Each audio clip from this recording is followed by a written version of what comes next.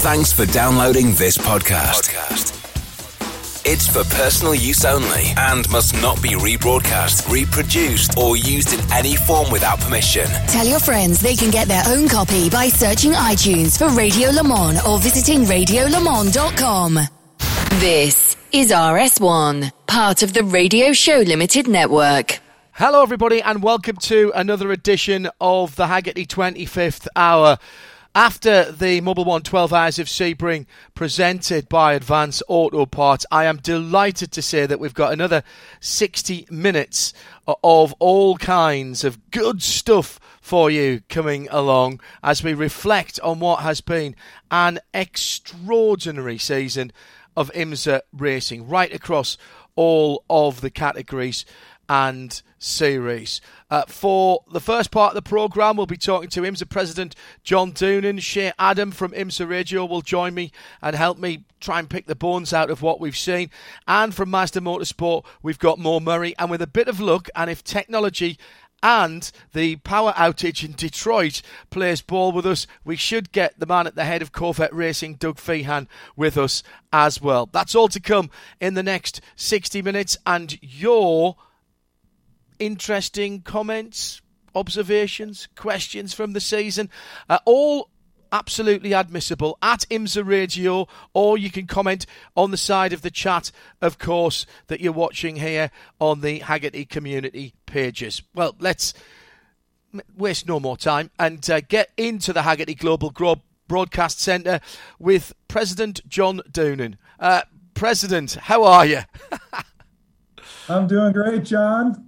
Can't be any better after Saturday for sure, but after putting the 2020 season in the books, there's a lot of relief, but also a lot of satisfaction that all of us at IMSA, but also all of our stakeholders, were able to find a way to go back to racing, execute it safely, and in the end, what incredible drama. And you guys were there, as always, to call it out. It was unbelievable on Saturday.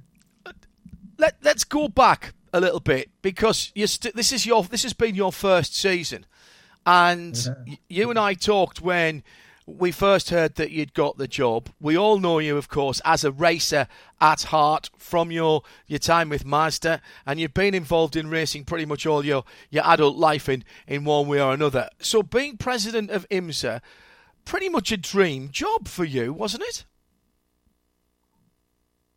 It is, John, and my early dream, as you and I have talked over the years, and Shea and I have talked, was to work for Mazda and to have that opportunity. So, very rarely in life do all of us get to realize our dream, or in this case, for me, so honored to have the chance to lead the IMSA organization. So really, I'm realizing a second dream in life, thanks to Mr. France, the France family, and Mr. Bennett for giving me the opportunity. So, started off as fulfilling a dream, and then global events take over for what nobody could have predicted, and certainly us in racing, or indeed any part of the community, couldn't have known was going to happen. That wasn't what you were expecting, I would dare say, John. I joked with Jim and Ed. I said, nobody told me about this part of the job. And Jim just said, other duties as assigned, figure it out. But in the end, when on March 12th, I think it was, we had heard the news about travel bans, and we simply got into, I'll call it the race control, if you will, but it wasn't at the racetrack. It was on the east end of the building of fifth floor, where IMSA is, in the IMC building in Daytona. We had a whiteboard, and it ended up, I was there all night. I stayed and thought it was time to go home, and then Europe started waking up, and drivers were wondering if they should get on planes or not. And in the end, we were able to announce the Sebring event weekend, which we just concluded, the very first day. And so in between that was a lot of starts and stops and recasting of the schedule. just really proud of the fact that we were able to put in a full championship, and everybody in the end was able to do that safely and keep their businesses going. How many plans did you get down to, John? I know B, C, D, and probably E disappeared, and I bet you went through a few wall planners as well as we did here at Radio Show Limited. Actually, that's a fatuous question. I'm only having a joke.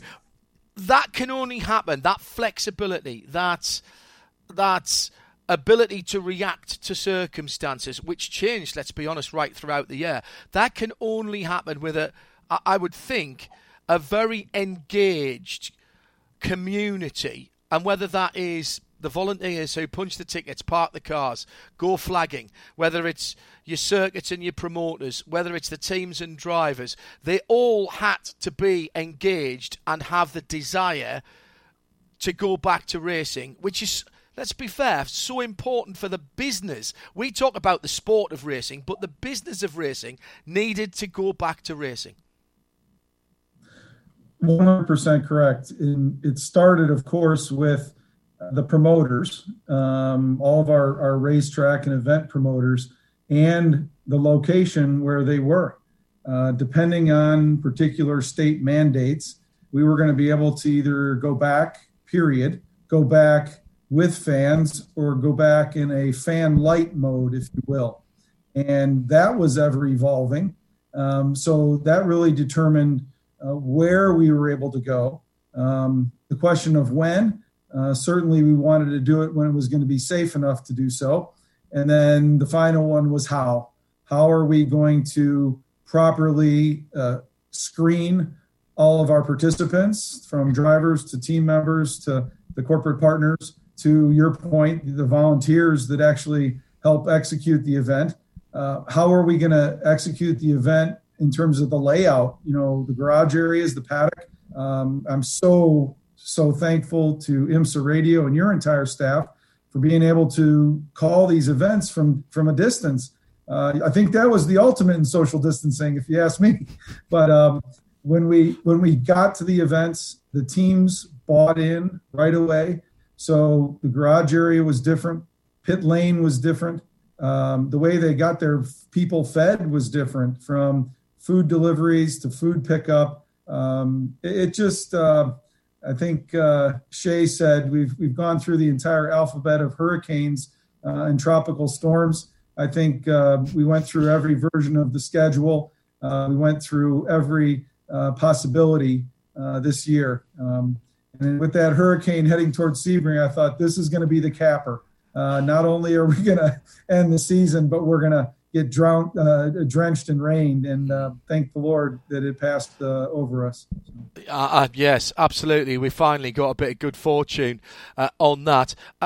Before we start talking about 2021, a couple of questions coming in already on the Hagerty community pages, on the Radio Show Limited Listeners Collective, and on @IMSA Radio at Twitter. Scott Cole asks this one: can you ask President Doonan, based on things learned from the past season, team sponsor inputs, what have you learned about IMSA, and what changes might competitors and even fans possibly expect next season, or even in a season or a couple of seasons' time? Venue changes, fan experience, track walks. What can we expect to see? And key, I think, to that, John, is what have you learned from this year?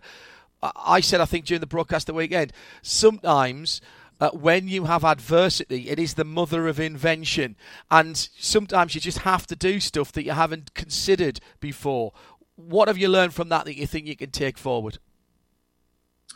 Well, first of all, the most important people in that mix that you just mentioned is our fans. And we were able to welcome them back to several venues. We unfortunately could not host them at others. And that's heartbreaking. Fortunately, thanks to you and the radio show, thanks to our broadcast partners at NBC, thanks to social media, we were able to engage with our fans and our audience worldwide. But I really miss the fans, and very soon, before the week is out, they're gonna have a message from us in thanking them for staying engaged with us. In terms of learnings, I would say efficiency of the weekend is key. Not taking any on-track content away from our audience who's on site or that you can cover with your team. But the number of days on the road, I think we've learned there's a way to be more efficient to keep the budgets in check. And that's been a vision of IMSA's since it was founded, and still a directive from Mr. France and Ed Bennett is we've got to be able to do this, and we've got to keep the teams healthy and not just healthy in a physical sense, but healthy in a financial sense. And so we've been very successful, I believe, in learning that the move-in day can be put up a little deeper towards the start of on-track activity, but also give the teams enough times to get prepared. So if I were to pick one key learning out of the season, without a doubt, that's it. The efficiencies of the schedule and the fact that, candidly, in a pandemic, we were able to go back and do all this safely. And knock wood, we haven't had any spikes in cases to put anybody in danger. That's something we're really proud of. We worked on our protocol with our colleagues at NASCAR and all of the medical liaisons of IMSA. And it's emotional when you think about the fact that we were able to get it all done. One of the things for me, John, that worked so well, and I know this is going to be a difficult question for you to answer because you and I talk about date equity, we talk about venue equity in the calendar. But one of the things that worked really well was the fact that you had to move things around. So Mobile One 12 Hours of Sebring, presented by Advance Auto Parts, ends up as the season finale. Wow, how well did that work? Plus, shorter races, 4th of July weekend at Daytona. For me, I'm a bit older. I remember the Paul Revere races. That worked brilliantly well. Shorter race at Sebring. 2 races at Atlanta, not that far apart. Michelin Raceway Road Atlanta, not that far away, and still worked well. Is there a possibility to somehow distill that down and get that involved in, if not next season, because I know you've got deals with people and that's important, but to think about that going forward? You hit it on the head, John. We learned that some new dates at some non-traditional venues in terms of where we would race normally worked out quite well. To go back with the WeatherTech 240 on 4th of July, the Made in the USA message that David McNeil and his staff and his company have put in place, to have other partners like Michelin step up at Michelin Raceway for the 6 hour. We learned some things about different venues. Obviously, we've got promoter sanction agreements in place for many years at our traditional schedule that has all the date and venue equity, but it does give us an opportunity to step back, have a high-level discussion with those promoters to talk about what the weather's like in a particular time of year at their venue, what the travel impact is on the teams. And you saw that, I think, in our provisional schedule, moving the Roar and the race together at Rolex closer together.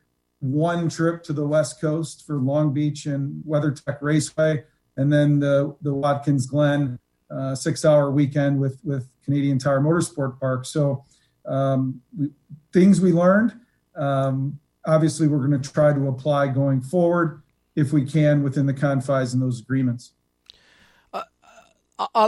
Let's talk about the weekend. I thought a masterclass in how to get a race like that done, and in fairness, you're still not paying your script writers enough in any of the categories, whether it's Michelin Pilot Challenge, whether it's Porsche Cup, whether it is Lamborghini, or indeed the WeatherTech Sports Car Championship. However, Ian McCarthy says, somebody's going to ask this, so he says it might as well be me. He said, talking about what was going on at the... Sorry, it wasn't Ian McCarthy. Yes, it was indeed. He says, you can throw me under the bus for asking this. He says, can you learn something from advertising from the side of the circuits causing full course yellows? I think at least three times we saw a full course yellow having to be deployed, and the Corvette safety car, lovely as it was, coming out the pit lane because we had some advertising from trackside that had affected the racetrack. Well, if you ask WeatherTech, which had a banner collected at Road America, if you ask Little Caesars Pizza, who had a banner collected at Sebring coming out of turn 17, I suspect they're all in favor of loose trackside signage.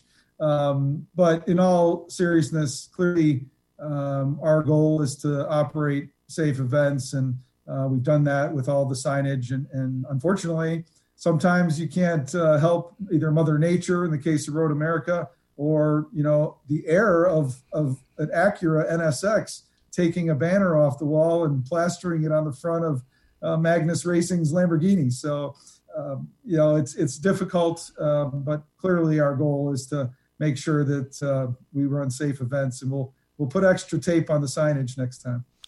And before as we transition into 2021, and in fact, effectively, the season has started now for you and for a lot of the teams. Absolutely started already. Tom Firth has asked, what about GT Le Mans? Because quite clearly that is an area that needs looking at. We've got a new class in prototypes coming in with LMP3 next year. But with the loss of Porsche, who have been such a big supporter of IMSA, and the potential maybe of BMW not doing all the races, what do we do? How can we get people in? Can we get some AM cars in? Because at Le Mans we have plenty of AM cars. Or are they just too expensive to run for AM teams in the US? What's the thinking from IMSA's point of view? Well, first, kudos to our partners at Porsche for ending their current GTLM effort with huge success, not only here in the U.S. on Saturday, but what was done in the WEC race in Bahrain. Kudos to them. They continue to be a great partner. Porsche will have Carrera Cup with us next year, and certainly they'll support customer teams. Our friends at Corvette Racing clearly plan to be back with the C8R, so we're grateful for that. And BMW is going to join us. They've committed they're going to be back. In what fashion, we'll soon find out. You mentioned customer teams. There's a lot of rumblings out there. I think fans, in the end, without stealing any thunder from anybody's announcement, because that's really their news to share, I think there's some good things coming for 2021 relative to GTLM, and we'll wait and see what happens.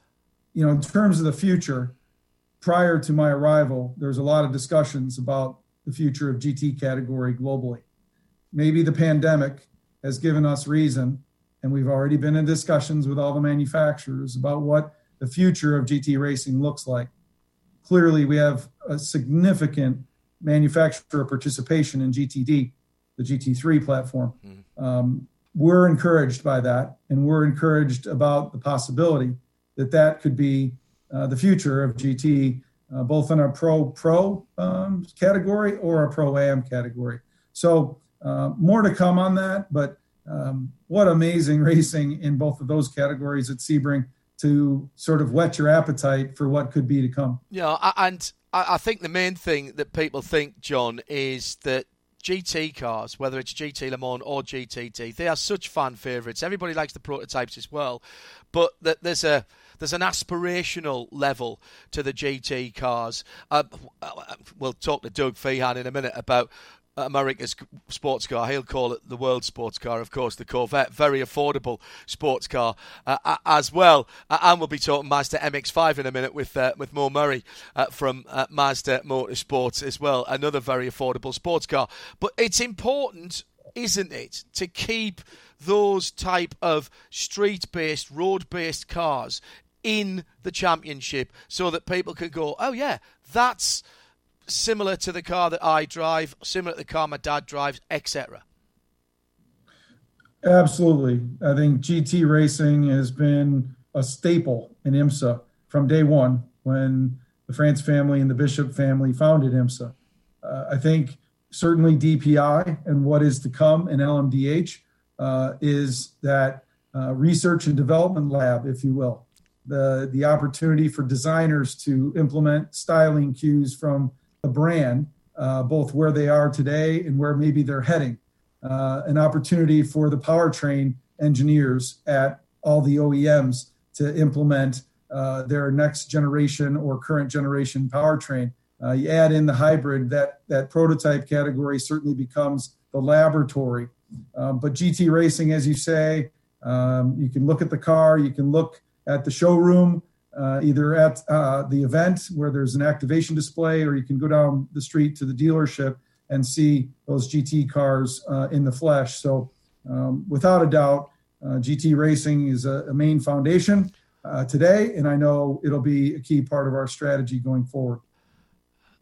You mentioned LMDH DPI 2.0, and that hasn't, might, we don't know, been affected in terms of its implementation. I almost couldn't believe the words I was reading out at Daytona when we were talking about getting a global top class of prototype sport car together. I never thought that would happen in my lifetime, John, if I'm absolutely honest, and goodness me, I've been around this sport for a long time. Does it affect, or does it become even more important and more relevant to bring everything together? Well, you've given me chills a lot over the years, but you just made the hair stand up on my arms again, John. I was in that same boat relative to the announcement at the Rolex 24 at Daytona. Can't believe that we're here. We grew up, I think you and Mo and Shay and Shay's dad, frankly, in an era where teams from IMSA could go compete at Le Mans, and teams from Le Mans could come compete at key events like Sebring, like Daytona. And that's where we are now. And I am so encouraged by the continued interest of many manufacturers. I think our last technical working group call had 16 manufacturers around the table. Nobody's left the table.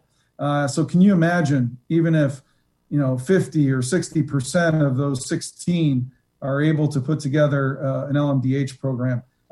You're right. The pandemic has caused everybody to pause a smidge and look at what's feasible.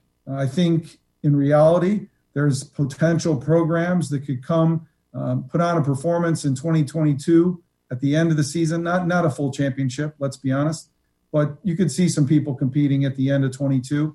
And then certainly it's our hope with Pierre and Gerard and Jim and Ed and I to be able to stand on the grid at Daytona in 2023 in January and see a whole fleet of LMDH cars roll off to kick off a new era of convergence. And so we're really proud of that. And we've been working hard thanks to the technical teams, Simon Hodgson, Matt Kurdock, and Terry Bouvet on the ACO side. They've done amazing work with our new partners at Bosch, Williams, and X-Track, as well as the constructors, Dallara, Ligier, Multimatic, and Orica. So it's going to be interesting. And I'm just on the edge of my seat, which I think many fans are as well. John, before we let you go, and I know you have got to go, but stay with us for a moment, because we're talking there about the very top level, the highest level of IMSA racing. Delighted to say that in 2021 we are welcoming back a real fan favourite at the other end of the ladder. And I don't say that in any bad way at all, but an opportunity for people to get themselves in front of the IMSA teams in the Mazda MX-5 Global Cup. And joining us as well is Mo Murray from Mazda Motorsport. You two guys know each other very well. Mo, thanks for joining us, first of all, in the morning from California. How are you, sir? I am good, thank you, John. And yes, John Doonan and I do know each other very, very well. And before we get in and talk about the MX-5 Cup part of this conversation, I think it's important, as on behalf of Mazda, to acknowledge the work that John and the entire team at IMSA did in difficult circumstances this year, but to pull off a 9-race season and for it to end so spectacularly last Saturday with such tight points races, 1 point and 2 points in 2 of the 4 classes, separated the champions at the end. A fantastic recovery. So somebody who I consider a very wise sage in our industry said to me over the weekend that, we're sort of in a yellow flag right now, a full course yellow, and we're ready for the most epic restart in our lives when we get that chance to go back full throttle to do what we love to do. That's very. And to be fair, John, I should say Mickey Hetherington from the UK, among many who've said, I don't have a question, but I do want to say thank you to John Doonan, to everybody involved in IMSA in 2020 for managing to get a great season of racing completed in the current climate. MX5 back, John. You will be excited about that because of your Mazda connections. But it is important, again, to give that ladder series that Mazda has been so good with down through the years. And we'll talk with more in just a second. But down through the years, so many people have come through that. And indeed, we've just heard that Dane Cameron's got a drive with Chip Ganassi Racing with Ollie Pla in a Cadillac for 2021. Well, I got to say this somewhat quietly, but I feel like MX5 Cup is coming back home. As you know, I'm so passionate about that little car and that series from my previous life and the time at Mazda. Couldn't be happier because in a lot of ways, what we did in driver development over the years with the Road to 24 and the Road to Indy was to provide that stepping stone or that ladder for young talents, both driver, mechanic, engineer, to grow their career. And now, as you look at the IMSA pyramid, if you will, MX5 is a perfect entry point. You got Carrera Cup, you got Lamborghini Super Trofeo, you've got Ferrari Challenge, you got the Michelin Pilot Challenge, which gives people the opportunity to race in multi-class racing. And then, of course, the pinnacle with the WeatherTech Sports Car Championship. So we have a system now, and also our prototype challenge to give people an opportunity in a downforce car. So we've got a full ladder. Couldn't be happier. And I think it speaks right to the vision and the values that the France family and the Bishops founded IMSA on. Give people an opportunity to go racing in a cost-effective manner from top to bottom. John, final word from you, because I know you've got to go. I can't keep Mr. France waiting, and please pass on my best, one of my favourite people to talk to when he listens. He doesn't always like giving interviews, but the twice I've interviewed him, everything he said has been absolutely quality. Meershank Racing with Acura. We've also got Wayne Taylor Racing with Acura. They've already got their cars. 2021. Are you excited? That's the question. Yeah, there go the chills again. I think you've seen some announcements already. There are many more, I believe, in the works. But as we count it up, as we forecast what it's going to look like in DPI, in GTLM, in GTD, you add LMP2 and LMP3 there, without being a Joe Namath and predicting a victory, I think our car counts are going to be up from what we saw in 2020, certainly at the Rolex 24, fingers crossed. And, we're really encouraged by some of the big names. And when you look at it, when you got drivers that are coming as champions or world champions from all different forms of motorsport, circle tracker folks, as well as top sports car racing folks. Once again, the Rolex 24 becomes the place where the best drivers, the best manufacturers, the best race teams tackle what, of course, is one of the most grueling motorsports events around.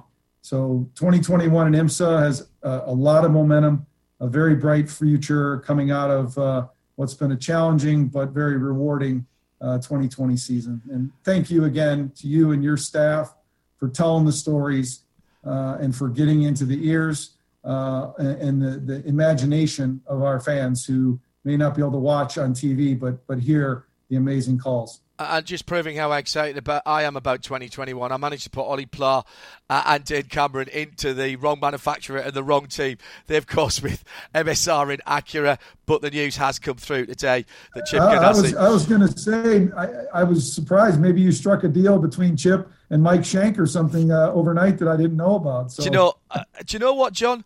Literally in that paddock, anything could happen. I saw a tweet from Chris Dyson saying he was at Sebring at the weekend, and he said he hadn't seen such a happy paddock anywhere for a long time. It's really been a brilliant season, John. All of you, after the Masters particularly, deserve a little bit more than a golf clap, actually. We'd like to come and give you a big hug and stand and cheer you. We can't do that right now, but John Doonan, President of IMSA, thanks very much for joining us on the Hagerty 25th Hour. Thank you very much, John, Shea, and the team. John's got to leave us now, but that leaves room to bring in Doug Feehan from Corvette Racing, which we'll do in a second or two. I want to bring back Mo Murray now from Mazda Motorsports. We'll talk about MX-5 in a moment, which I'm very happy, as John says, is coming home. But what a season. What a season of racing more for the Mazda prototypes as well. And so close. The competition, ridiculously close and coming down to such fine margins, not just at Sebring, not just in the championship, but across the season. Absolutely. And for us, coming off a year last winter, when we had the potential for some turmoil to influence what we were doing, we had John stepping away into this wonderful opportunity at IMSA, which we're very happy for him about. But that had the potential to upset the apple cart a little bit at Mazda. Nelson Cosgrove, who's a superstar, by the way, Nelson came in and took the helm of the race team, transitioned us into a new relationship with Multimatic, a deeper relationship with Multimatic, who took over the entire running of the program. We start the season with a podium in Daytona, and then before we get to Sebring, we locked down. When we came back after lockdown, we go 1-2 at the WeatherTech race at Daytona, the July race at Daytona, and then we had some troubles during the year, through the balance of the year. But to finish out as we did last Saturday, with 11 and a half hours, we're running P1 and P2, and the 77 picked up a puncture. You run these cars for 12 hours. On a bumpy track like Sebring, where they're hitting each other every chance they get, there's bits and pieces fall off the cars, and we picked up a small bolt in the left rear tire of the 77, and that forced us to have to make a pit stop, put him in third place, but it put the 55 into the winner slot to close out the season. 2 wins on the season, a second place, and 2 each, fourth, fifth, and sixth for the 55 guys. Here's the interesting thing, John. You talk about how tight this all got at the end. We weren't considering the championship at all. In fact, on Saturday night late, when they were handing out championship awards in Sebring, our guys weren't even planning to go over to that award ceremony, and John Doonan had to text our guys and say, "Hey, you guys finished third. Come on over." That was a surprise to us. But here's the thing: our 55 car raced in 2020 for 65 hours, 31 minutes, and 16.585 seconds. Right? Remember the 6-hour Michelin Raceway Road Atlanta. We finished second to the number 7 by less than 1 second, a 0.983 margin, right? If you reverse that result, 1 second, reverse that result, then the points championship is not as close. It's closer than if that's even possible, than it was. The 10 car would win the championship by 1 point from the 55, wow, by 1 point from the 7. So that's how tight this whole thing was and how competitive this was. I've always said, we've said it in videos during the summer, BOP is something that people complain about, and it's everybody's favorite, punching bag. But the folks who run the BOP program at IMSA have done a pretty good job in making sure that everybody gets their fair crack at the top step of the podium. And delighted to say as well that we are joined now by Doug Feehan, Programme Manager for Corvette Racing. He's been... I'm very pleased your power company has got not just you, but the rest of Detroit back on the line, Doug, as well. Welcome into the Hagerty 25th Hour. Close competition this year throughout all the classes, But from a Corvette point of view, my goodness me, you hit the ground running from 4th of July onwards, didn't you? Yeah, well, there was a bit of good fortune involved in some of those victories that you're referencing, but that's what racing is about. I mean, it's 25% great car, 25% great team, and 50% good fortune. And we had a couple year run there where we couldn't get anything to go our way, and this year it seemed to come together, and we were able to capitalize on it. You have to be able.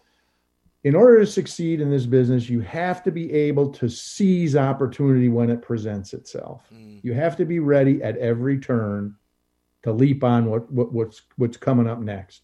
And we pride ourselves in being able to do that. Doug, you and I had a long chat at the early part of the year about that 100th victory. I said to John Doonan, IMSA's script writers need a pay rise, but so do yours as well. Such a long time. Shea Adam will know exactly. Shea, how many days, months, weeks? It was a lot. No, don't.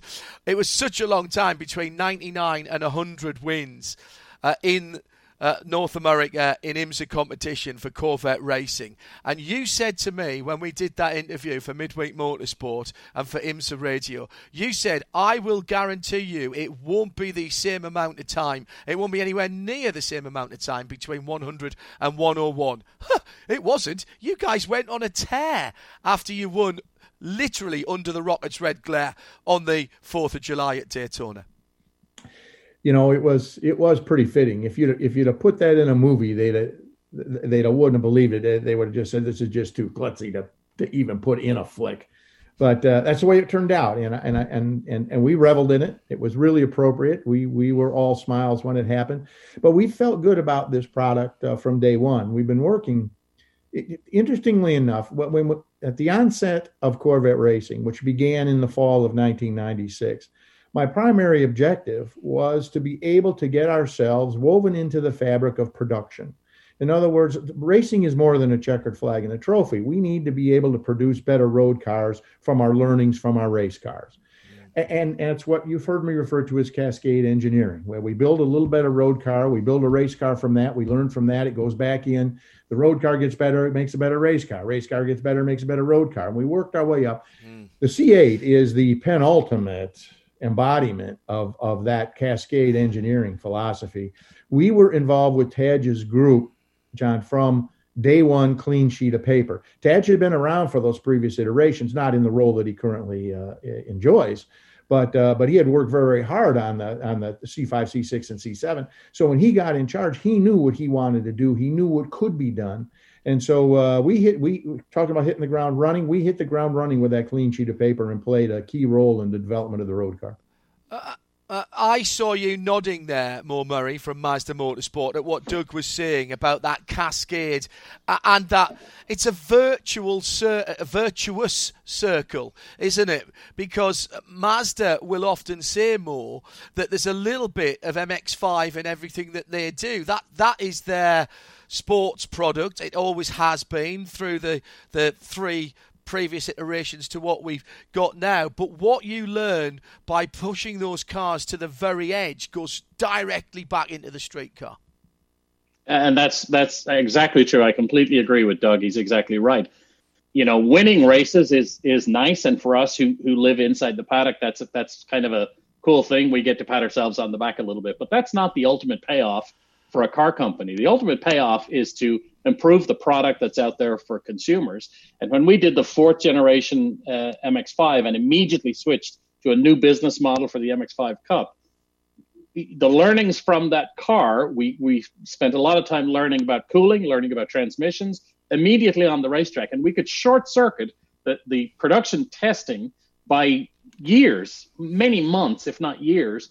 And those things were fed back into the production loop, and the MX-5 Cup, the MX-5 car that you can go to a dealership and now buy absolutely has pieces and technology on it that was developed on the racetrack in MX-5 Cup in much the same way that the C8 Corvette has, like Doug says, you build a good street car and then you go race it and you make it better. And I completely agree with Doug that cascading effect is the ultimate payoff for a car company. So how important, Mo, is it for MX5 Global Cup to come back to the IMSA paddock and showcase some of this talent that presumably the lads and lasses, the males and females within MX5, they're looking at sports car as a potential career or something to go on to. How important is it to be back with IMSA and under the IMSA umbrella for MX5 Global Cup next year? So it's very important because sports car racing is where Mazda believes its heart is, and IMSA in North America, IMSA is the leader in sports car racing. So it's very important, but it's also important not just to consider the young drivers, boys and girls who are racing in the series. There's a couple of other stakeholders in this whole thing who will benefit from this. So first of all, the fans at IMSA.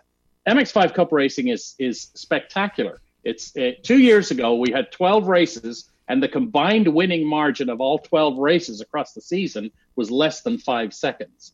So the product that's on the racetrack is absolutely spectacular. So we know the fans are going to respond to MX5 Cup racing because it's truly fantastic. We know putting these young drivers and teams into the IMSA paddock will elevate their level of professionalism, and will also allow them to also be part of a road to the top level, a road to 24, if you will. But here's the other thing that's we don't say often enough. There are lots of teams in the IMSA paddock running Michelin Pilot Challenge cars or running a variety of different cars. And they have drivers who show up and say, hey, I've got half the budget. What can I do? Right? And they don't get a program because they can't put a full season together. MX5 Cup is about half the budget of a Michelin Pilot Challenge program.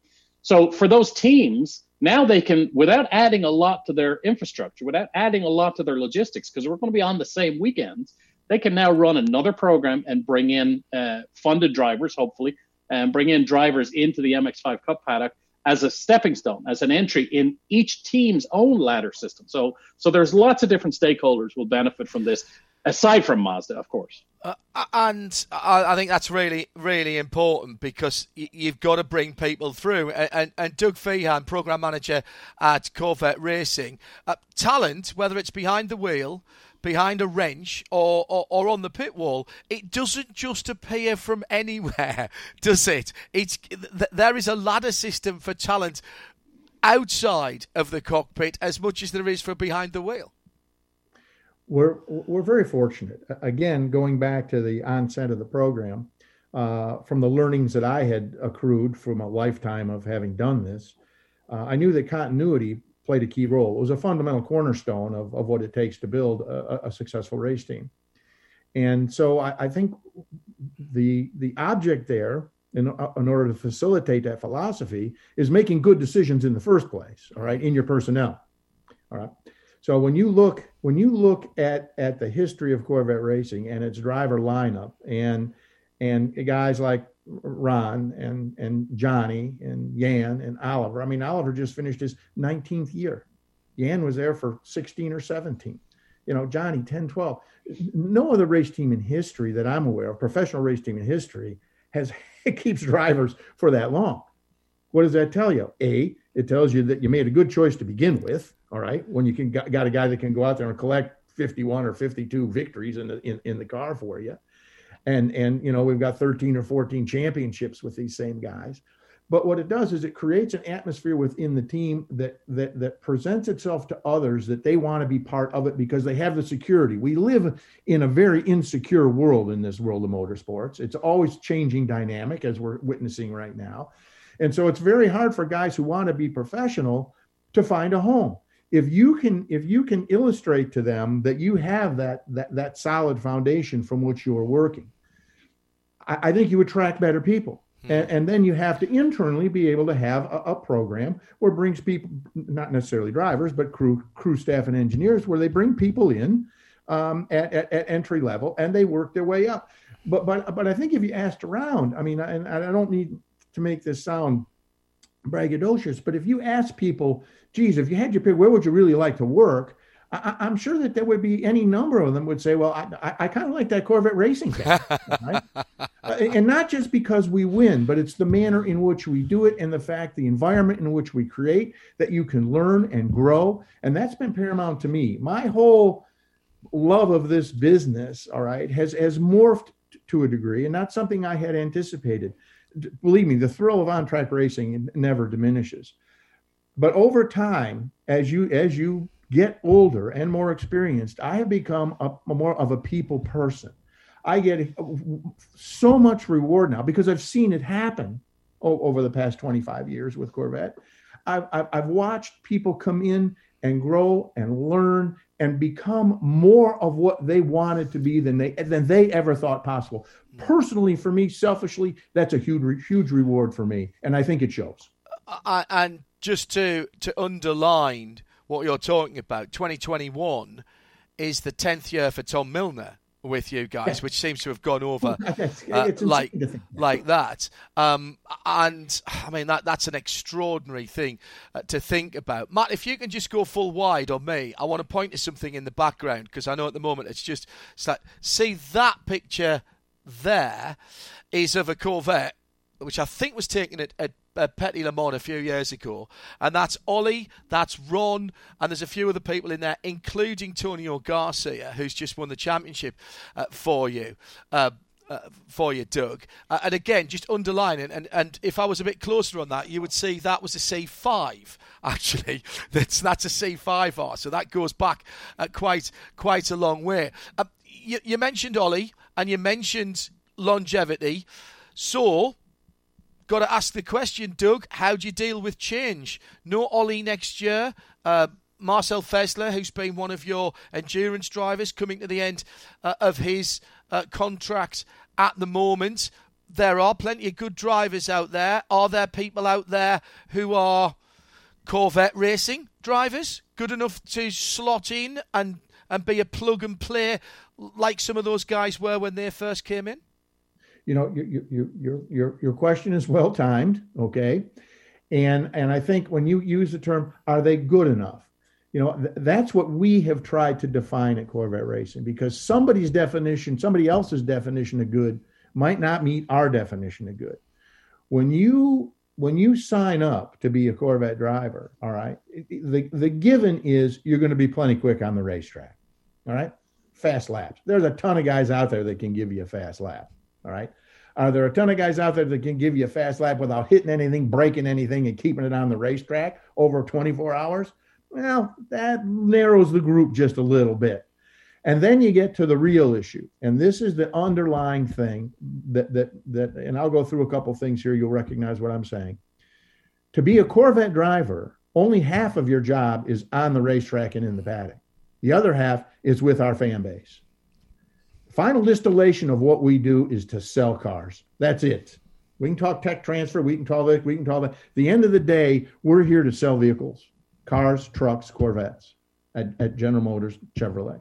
That's our job. To do that, you have to be able to relate to your customer. Clearly, a competitive environment like racing is very attractive to a lot of people who buy Corvettes. But what we've tried to accomplish is to bring people in and close enough to make them feel that they're not just a spectator, they're actually part of our team. They're part of our team. If you go and look at autograph lines, do I have to tell you? I mean, you got 600 people waiting in the Corvette autograph line and 26 people every place else. All right, that's at every single event. There's an autograph line. But you need to look a little deeper, something that people don't notice. Look who's running the autograph line. Who's rolling up the posters? Who's handing it out? Who's getting the people to move through at a given pace? Those are Corvette owners. We provide that opportunity to them, which makes them feel like they're part of the team. They get to hang in our paddock, unlike you can't do that at NASCAR. You know what I'm saying? I mean, it's fan-friendly, IMSA racing. But we take that to another level where they actually become active participants in some of the things we do. And then obviously going up to the Corvette Corral in an intimate environment where we can talk about things that we wouldn't normally talk about on a podcast or what have you. You do that long enough and you have developed a very loyal fan base, but that takes a very special personality in a driver, all right, to be able to endure that. That's not easy to do that week in and week out. Out of a busy schedule, you got pressure on you. You got to go up to a Corvette Corral. You got to sign autographs. You got to talk to these people, and you got to love them. Okay, you got to make them feel that they are number one in your life. And the minute you've eyeball to eyeball with them, that is a quality, I think, that really portends what we do. Don't go away, Doug. Got a couple of fan questions for you in a moment, and some for you as well, Mo Murray from Mazda Racing. Just one DPI, Mazda Motorsport, excuse me.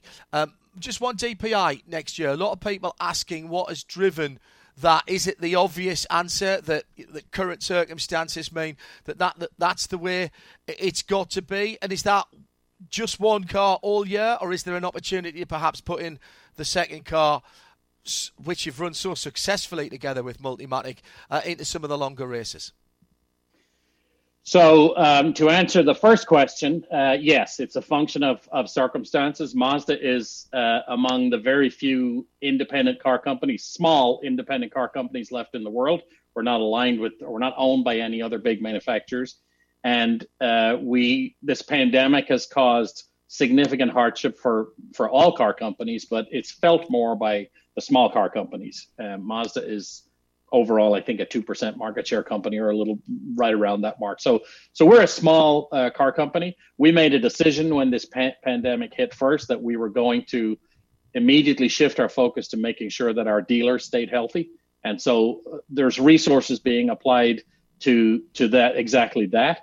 And unfortunately, part of that challenge is a reduction in the DPI program, where we go to one car. The answer to your second question is, we're not getting rid of those. We own those cars. We're not getting rid of those resources. So I'm not in a position to say yes, that we will run cars, or no, we won't. But the resources are there should we make that decision. As we progress through the winter and we see what the springtime looks like with this pandemic and everything else, there's a possibility, but I'm not in a position to say that we would or wouldn't do that. So. No, this is maybe not the place to make that announcement, even if it was more. So I wasn't trying to back you into a corner here. Hagerty 25th hour. We're getting close to the end of the broadcast, so we're going to rattle through a few questions. Doug Feehan, Dave Alcock, and a number of people asking about GT Le Mans in the future. You guys are committed. You've got the new car, the newest car. No Porsche next year. Not sure about BMW for a full season. Opportunity for customer cars for GT Le Mans, or is there an opportunity for a customer GT Daytona, GT3 Corvette from Pratt & Miller or somebody to keep that Corvette name out there racing if GT Le Mans might not happen? And we're speculating massively on all of those things, but you guys have to be looking at all options right now. Well, of course, and again, I've done this long enough where some people would call this as being, this is there's some adversity here. All right, these are challenging times. You're right, but I look at adversity as opportunity. We are on the cusp of probably what I consider to be the greatest opportunity for GT racing in my career.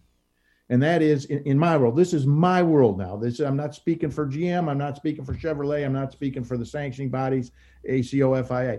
I'm talking about from my perspective, based on my years of knowledge. We're on the edge of having the opportunity to create a global GT program. All right. A platform in which you use one basic car. And by tweaking aero and tweaking engine power, you create a couple different classes. I want to have global GT. All right. I want to have a pro division, and I want to have an amateur division. And I want the pro division obviously have more power, maybe a little more aero, who knows what, a couple seconds faster, just like we have now between GTLM and GTD.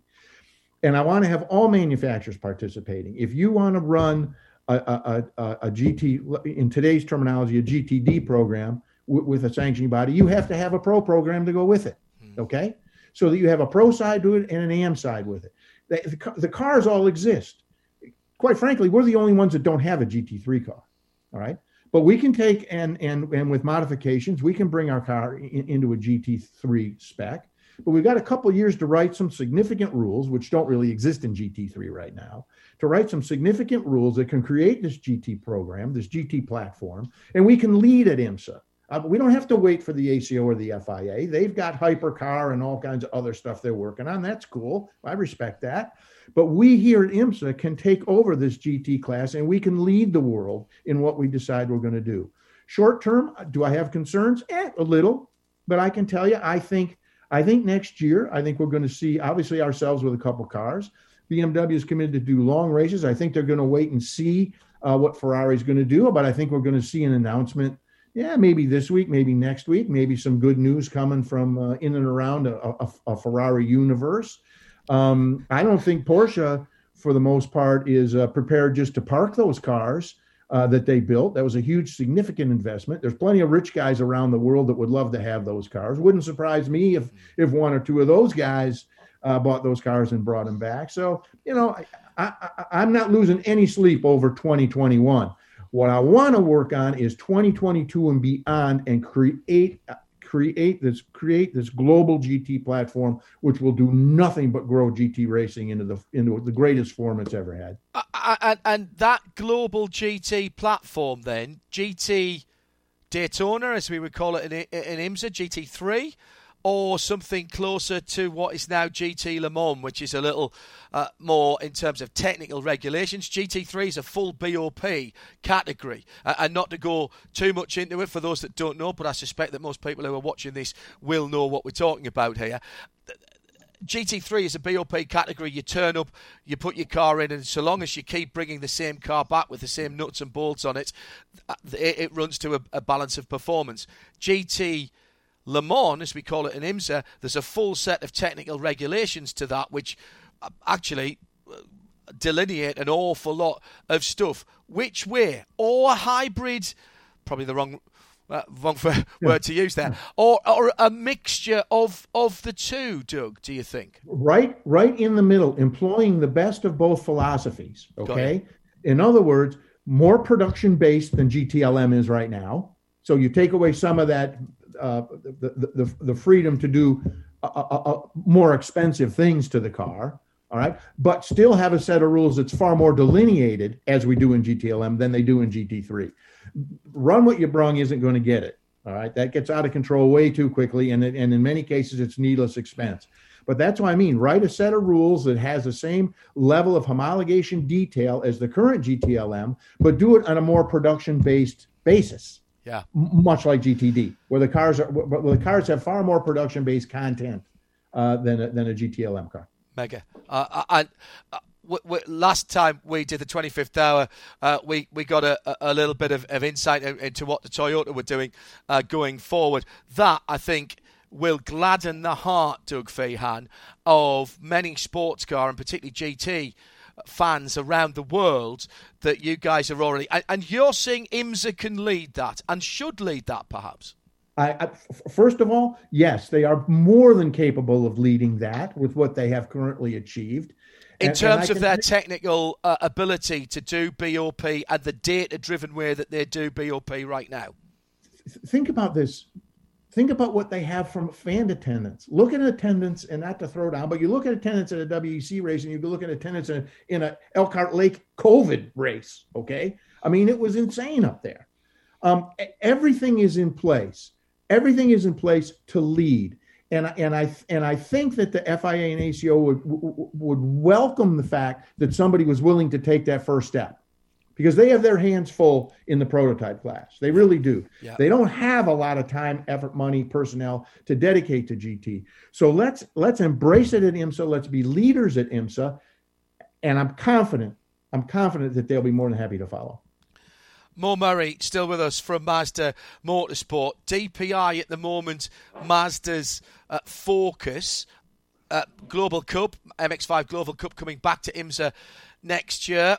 As we look slightly further forward into that crystal ball that is the next version of DPI, which it looks like is going to be that convergent prototype series that John Doonan was talking about. You guys never do things the same way as everybody else. 4-cylinder, turbocharged engine against the big bangers of everything else.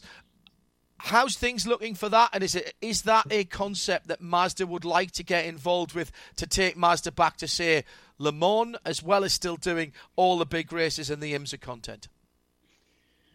So you're right. We do things differently. We try to do things differently. And so for us, the process we're going through at the moment is stepping back a little bit and trying to use this opportunity the pandemic has given us to redefine who we are and why we go racing in the first place. There are more Mazdas raced in the U.S. on any given weekend than any other brand. When you take in all of the SCCA and NASA grassroots racing, MX5 Cup, and everything else, we have 55% entry share against all the other manufacturers. So that's something that's very important to Mazda. And the grassroots community is very important to us at Mazda. We don't look at the DPI or its successor as being any more or less important than MX5 Cup or the grassroots programs. And so that's the process we're going through at the moment, is trying to define what is the role of motorsports for the Mazda brand as we evolve the brand. The brand is going through an evolution at the moment. And so we're deep into a process of really trying to define the brand's direction, and then what is the role of motorsports in supporting that brand direction.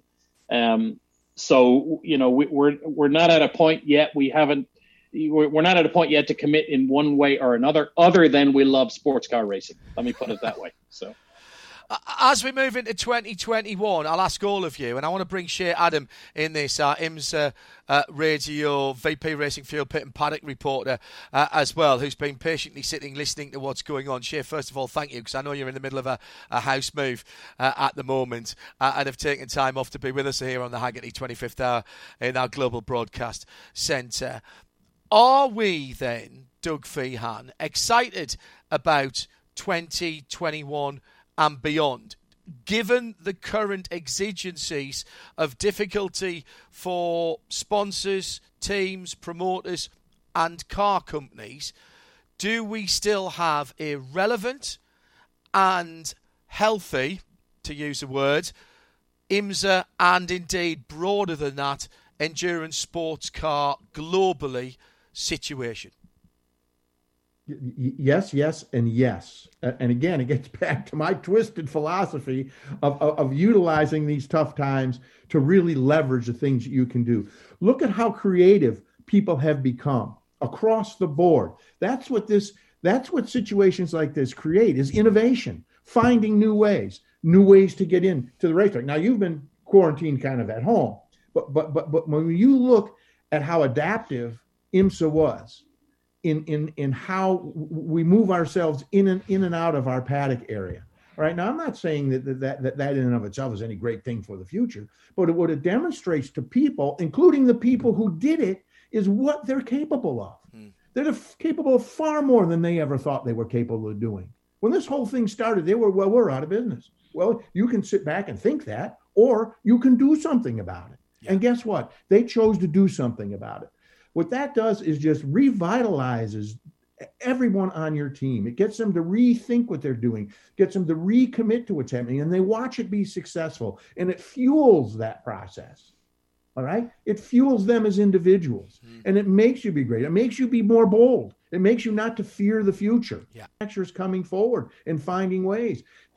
You know, everything's shut down. People working from home. Racing is still going on. Yeah. People still have that desire to watch it, to participate in it. And I think that has only built that feeling, built that desire. I'm geeked about it. Your energy is amazing, Doug. Absolutely. I'm not going to ask you the question that everybody wants me to ask you. I'm good, and I'm sure you know what that is going to be. No idea. I'm going to turn it around a little bit to give you the opportunity to give us some information that you can.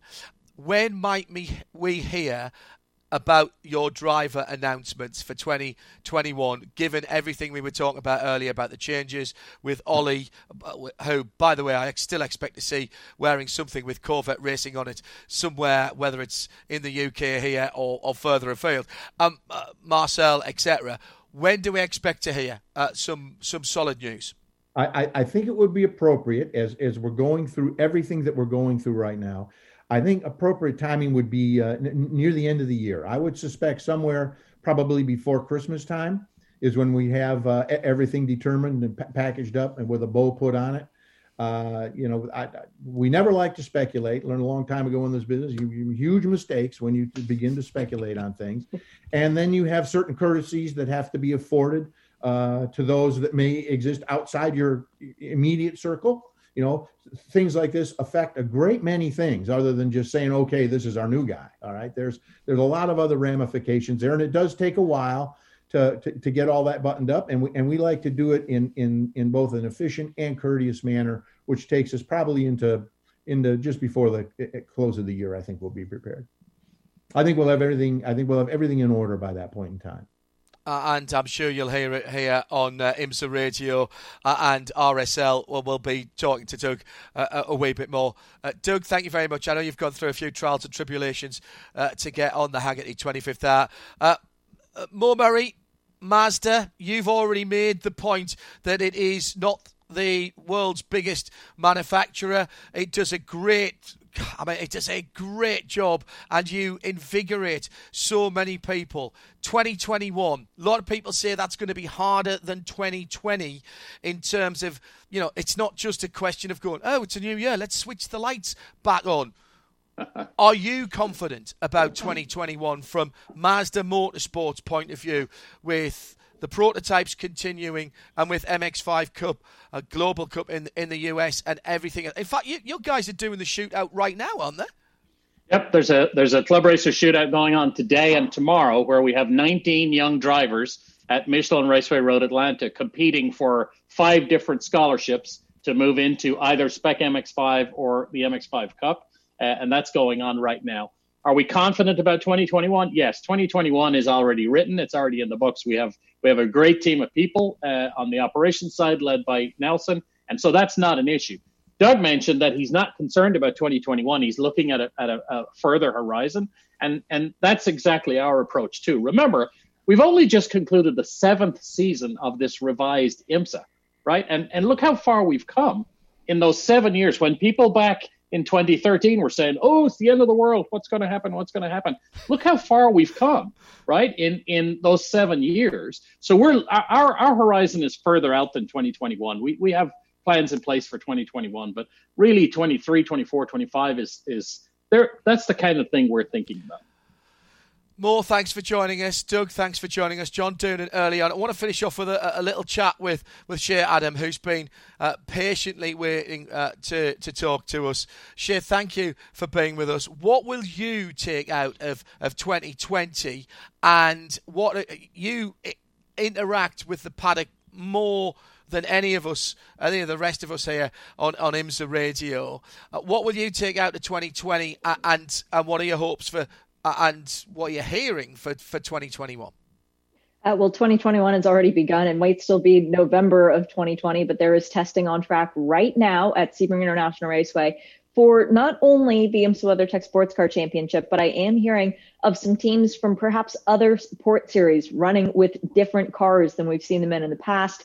That's a lot of that is happening right now at Sebring. The exploration into new series, into new possibilities, that door has swung wide open, especially as Mo was talking about.